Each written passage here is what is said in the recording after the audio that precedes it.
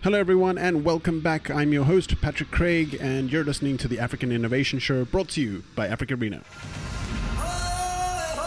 Beautiful people and welcome to today. It is a beautiful day in Dakar and right now I'm standing in the foyer of the Radisson Sea Plaza Hotel overlooking the magnificent bay as we welcome the delegates, speakers and startups for this year's Africa Arena West African Summit. Throughout the conference over the next 3 days, I will be chatting to as many stakeholders as possible to share with you as much insight as we can on what exactly is happening on the ground in this exciting tech ecosystem. So be sure to check out all the micro episodes from this West African Summit series so that you can understand the many perspectives and ideas, lessons and learnings coming out of this magnificent region. First up guys, a massive thank you must go out to all of our sponsors and partners for making this West African Summit happen. To DER, la Délégation Générale à l'Entrepreneuriat Rapide, the International Trade Center, the French Embassy in Senegal, Amazon Web Services always stepping up, Orange Ventures, and then all of our greater partner network for making this summit happen. If it wasn't for each and every single role player in this whole journey, we would not be here today. So we wanted to say a massive thank you to each and every one of them. Right, so without further ado, guys, we have a whole bunch of awesome interviews lined up for you. So let's get stuck in, shall we? Guys, welcome. We're sitting with Baboucarr and Njie from Outpost Media, all the way from Gambia. That's right. How's it going, my man? Oh, doing great. How was your Africa Arena experience? It was amazing because as a startup, this is my first time actually going out to raise funds. So Really? Outpost has been privately funded since inception last year, 2020. Okay. And it's a new experience understanding what investors want. And Sure. Africa Arena allowed us to connect with investors to really know to what level we need to build our startup from ground up. Sure. Yeah. And how's your whole experience been here? It's been good. Being able to, coming from Gambia with a small population, I had the opportunity to meet with other entrepreneurs in other African countries who have probably 5 times or 10 times more population than Gambia. So it made me understand how I should strategize scaling up across other African countries, not just Anglophone countries, Gambia being one, but also tapping into the Francophone market as well. And for entrepreneurs, obviously, sometimes, going from idea into fruition is a challenge. You guys self-funded. Talk about some of the experiences, shares or learnings that you had in going from idea to actual business. That's right. So Outboost actually started accidentally on a break after my bachelor's. So I wanted to go do a master's degree back in the UK again. But I came back and then started this by accident.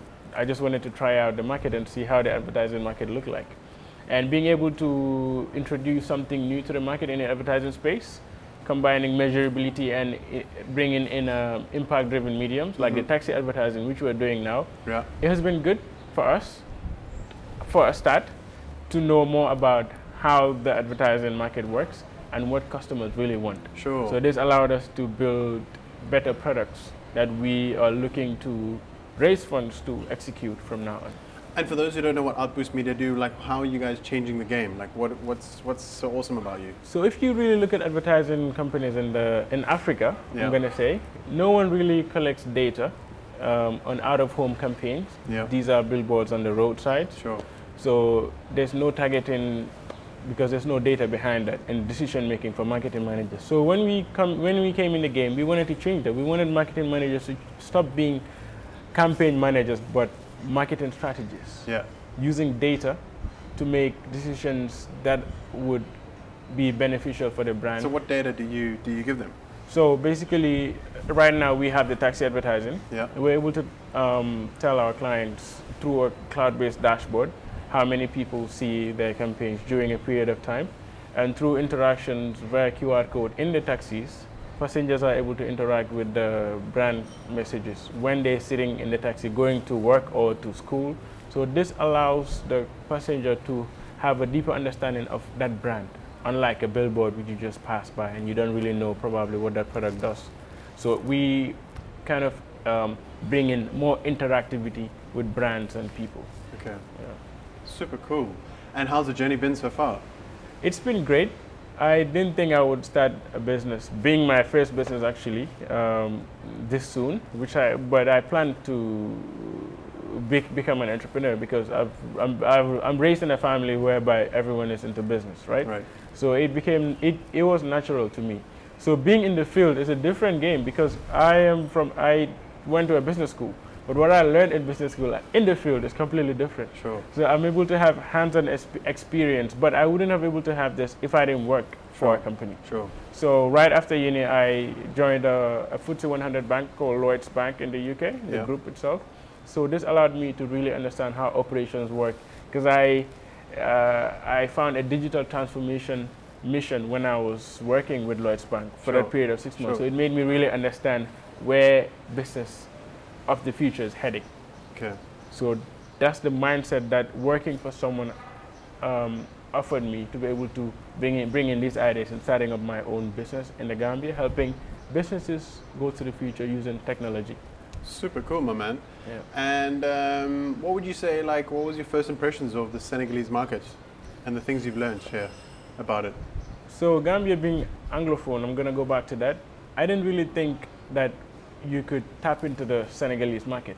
Sure. Because at the end of the day, they're all businesses. Yeah. They need services. Yeah, they need the same thing. So regardless, all you have to do is being able to build an adaptable business so that you can adapt that business model into another market. Being able to scale. That was very important to me to learn. So now going back home, I'm going to start looking at my business in a long-term perspective on what we want to do, where we want to go in a deeper manner. That will allow us to tap into the Senegalese market as well. And what would you say to other founders who hadn't taken this market seriously? I think to Gambians, you mean? Anyone. Anyone, right? So people underestimate the power of network. Sure. Right? So for us, we weren't really looking to raise money today. What we wanted was the network. Sure. Today and yesterday, in the Africa Arena 2021 in Dakar, I had the opportunity to meet with potential investors who might be interested in investing in my business at some point when we grow much bigger and have better traction to grow into the Francophone market across West Africa and other Anglophone countries. And was there a fear, like, leading into this, like playing in a new space, coming to raise money, doing something that you weren't used to doing? Yes, yes. Because when you take someone's money, it's no longer your business. I'm a sole founder right now, so I have no one to report to. Sure. So understanding other entrepreneurs were telling me about their investors, now I understand that you cannot just take any investor as well. You have to pick the investor that's good for you and your business. And what kind of investor are you? What do you think are the great investors for your business? A great investor, in my perspective, has to have a really great network. Sure. Right? Especially across Africa, in the African market that we're interested in. And someone who's really going to tell us what someone else wouldn't. Sure. Right? To push us to grow. Right? For example, I have a business advisor, and she advises us to really follow the metrics of some of our part of our business model that drive revenue. Yeah. So now we actually have a projection using the metrics on some of the basic unit economics that allow us to really track our growth. Now we understand that. We didn't really have that. Okay. But now we understand that one thing that drives revenue. And that's the main focus. So when you get the funding, what can we look forward to at Outpost Media? So currently, what we're doing is investing in cities. That's what we want to do. Okay. By partnering with councils to make cities green, clean, and smart. Fuse it with advertisement to make it more sustainable because councils can't afford solutions like these. Sure. As businesses, we can come up with solutions that complement how the city looks like, the beauty.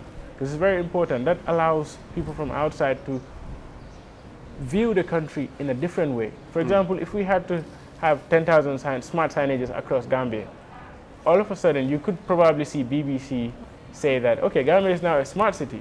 And that's a good thing because everywhere you go, you'll have access to Wi-Fi. Sure. That will attract a lot of people from outside to look at Gambia as a market to go into because there might be an enabling environment for business to grow.